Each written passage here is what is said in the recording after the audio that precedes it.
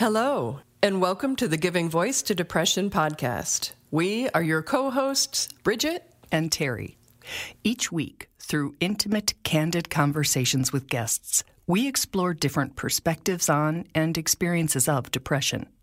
We keep it real because the illness is real. We keep it hopeful because there truly is hope, in spite of what depression tells you. We are not experts or therapists. We are sisters and best friends who live with depression and have interviewed hundreds of other people who do as well. We've learned that hearing others speak openly and without shame about their experiences makes it easier to believe depression is a common and treatable illness, not a personal failing. You are far from alone. Hello, Bridget. Hi, Terry. Do you remember Venn diagrams from school? I do. There were a number of circles, often 3 in sort of a clover shape with a shaded area in the middle where they overlapped. That is the blueprint for today's episode, which is the second of 4 we're producing this year in collaboration with the WISE Initiative for Stigma Elimination, an outreach of Rogers Behavioral Health, focusing on the intersectionality of mental health, race, and trauma. This week, we're exploring the impact of family trauma specifically. Our guest is Trony Small, who agreed to share his story, his brother's story, and his family's story in the hopes of raising awareness and encouraging listeners to not only start conversations about mental health and mental health challenges, but to work toward making diagnosis and treatment more accessible and acceptable. Here is Trony giving his voice to depression. When we're talking about how trauma impacts a family as a whole, it can change the whole makeup of a family, their ability to function or trust systems, one another. I think it impacts our mental health in so many ways when we are unsure if we belong or where we belong in this world. Trony is one of 4 boys raised by a mother he describes as the most beautiful, strong, and caring person he knows. Growing up, we lived in, the inner city of Milwaukee where oftentimes we bounced around because we couldn't, we couldn't afford or, stay in one place too long, living off of my mom's Social Security check because that's all we had coming in. She lived with cerebral palsy, so just growing up and watching how she was, oftentimes talked down on or, not seen as, normal or treated differently. And she did everything in her will, her power, to let everybody know that she, deserved to be treated just the same. Trony lists his mother's discrimination as one of the many difficult truths his family witnessed, experienced, and felt deeply, but didn't discuss. Again, we never talked about how that impacted my mom, and she never really wanted us to know truly how it did, but it hurt us to know that people treated her differently, saw her differently. Trony says that at a young age, he and his brothers experienced the trauma of loss, a lot of loss. I can honestly say that I've been to more funerals in my life than I have been to high school graduations, college graduations, weddings, all combined. I've been to more funerals than all of those together. The one funeral I will never forget, funeral of my mother. The loss of my mother is something I'll never forget and how that impacted my brothers and I. Trony was just 14 at the time. His youngest brother, Justin, was only 11. Luckily, though, we had, family who stepped up and took us in, but it wasn't the same. It was never the same after that. The things that it did to to me and my brothers, because we held on to, I guess you would say, the things that my mom or my family had instilled in us, like what happens in the home stays in the home. To me, that kind of created this whole, we don't talk about it sort of a thing. Trony says instead of talking about the difficult, confusing, or heartbreaking things they confronted, his family prayed about them. That, to me, is why a lot of the things, the traumas and that we experienced early on didn't get addressed differently. I am a believer that God will heal, God will save, and God will, transform and all of those things. Is just that I also believe that God puts people and things and allows people to, be a support, a vessel, or a helping hand. So that we don't just lean on our own understanding about things that we don't really understand, like our mental health. And in our family, mental health was really one of those things that we really did not understand and did not address all of the trauma that had impacted our mental health. Shortly after their mother's death, Troney wrote a poem titled Me and Mine. And Me and Mine was all about me and my brothers. I would say our names. I was Troney, a.k.a. Knowledge. And then Amos, my other brother, he was a.k.a. Strength. Then Seville was a.k.a. Courage. And Justin was a.k.a. Faith. And you put us all together, and to me that represent what my mom was, a woman of knowledge, strength, courage, and faith. And she would always ball her fist up. You can't see me doing it now, but whenever I say that, I always ball my fist up because that's what she was to us. She was like a mighty blow, and that's how her death felt to us as well, like a mighty blow. Troney says that mighty blow landed hardest on his youngest brother, Justin, who Troney describes as their mother's shadow. I mean, she cared for us all, loved us all, but, it's different. So that youngest one just tends to cling on a little bit closer, a little bit tighter. He took it hard, very hard.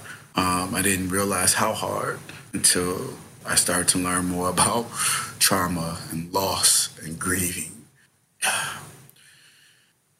We couldn't do what my mom did, you know what I mean, and really care for him in the way that he needed. Because, again, Because you were children. We were children ourselves, right? And we didn't understand how this all... We knew it changed where we lived. We didn't know how it was going to change the makeup of our brains or how it was going to impact us emotionally. But it did. It did. It hit us all hard and differently. Justin was diagnosed with and bullied about a learning disability. He just wanted to be, not to just be accepted, but he didn't want to have to struggle as hard as he was. I mean, he had enough struggles already. At age 16, Justin's struggles intensified, becoming more concerning and more difficult to understand. Troney says the family responded according to their understanding at the time. Not saying we took him light, we just didn't know how to address it, so we took him to church. We prayed. We got family to, surround him, and we prayed for him and for his mind, for his heart, for everything, for his soul, because we were afraid that we were losing him in that way.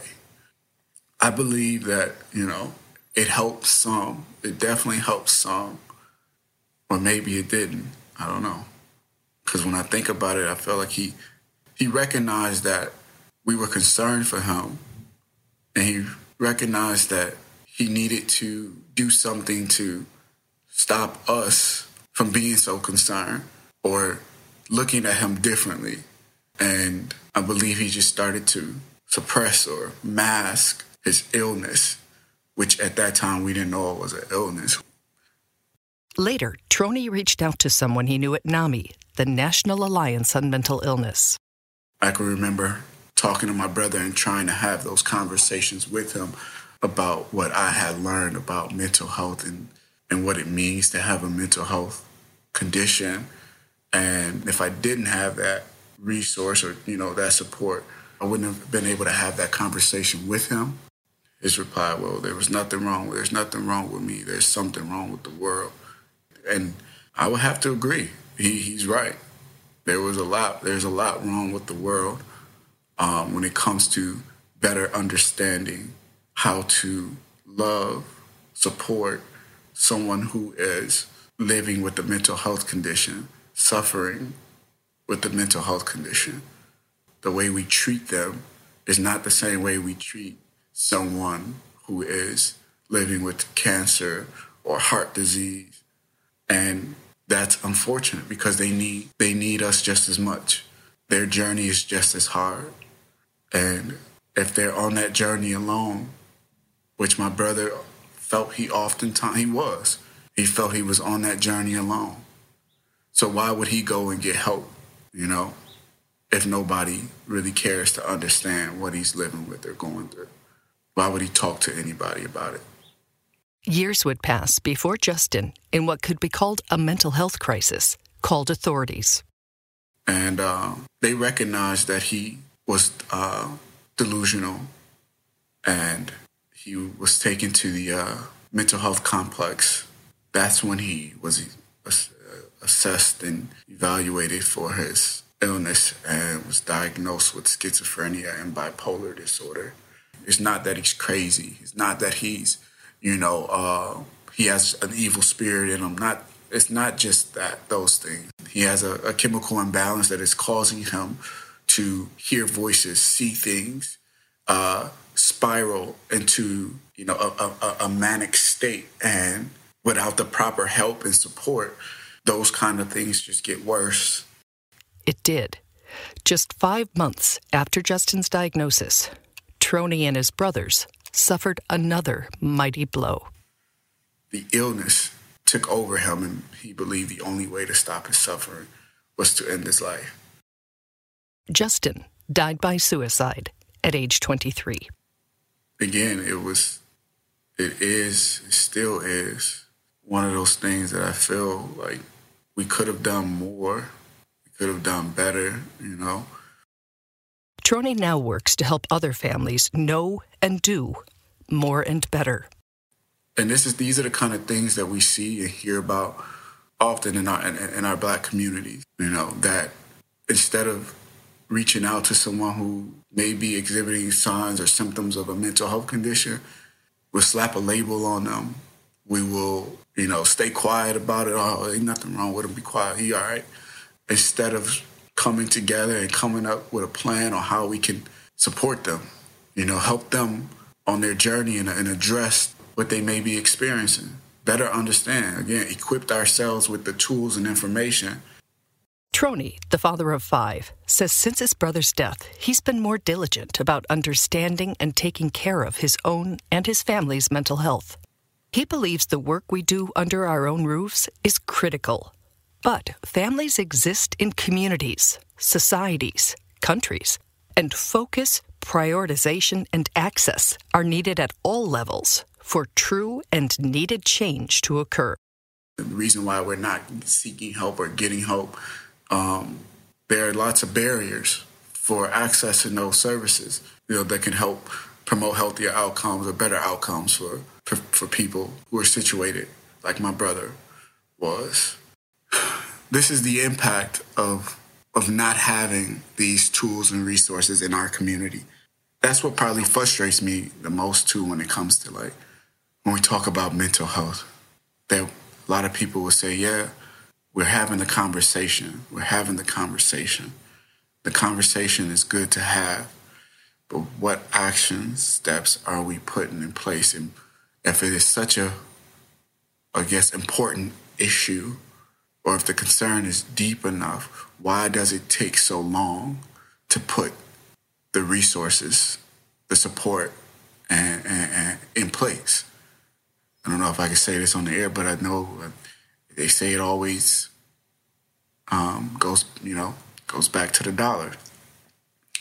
Well, if that's the case, then that's why there's so many people in my community, I feel, who are suffering and continue to suffer because they don't have that kind of resource to just meet their own needs, mental health needs, because the bill is too high.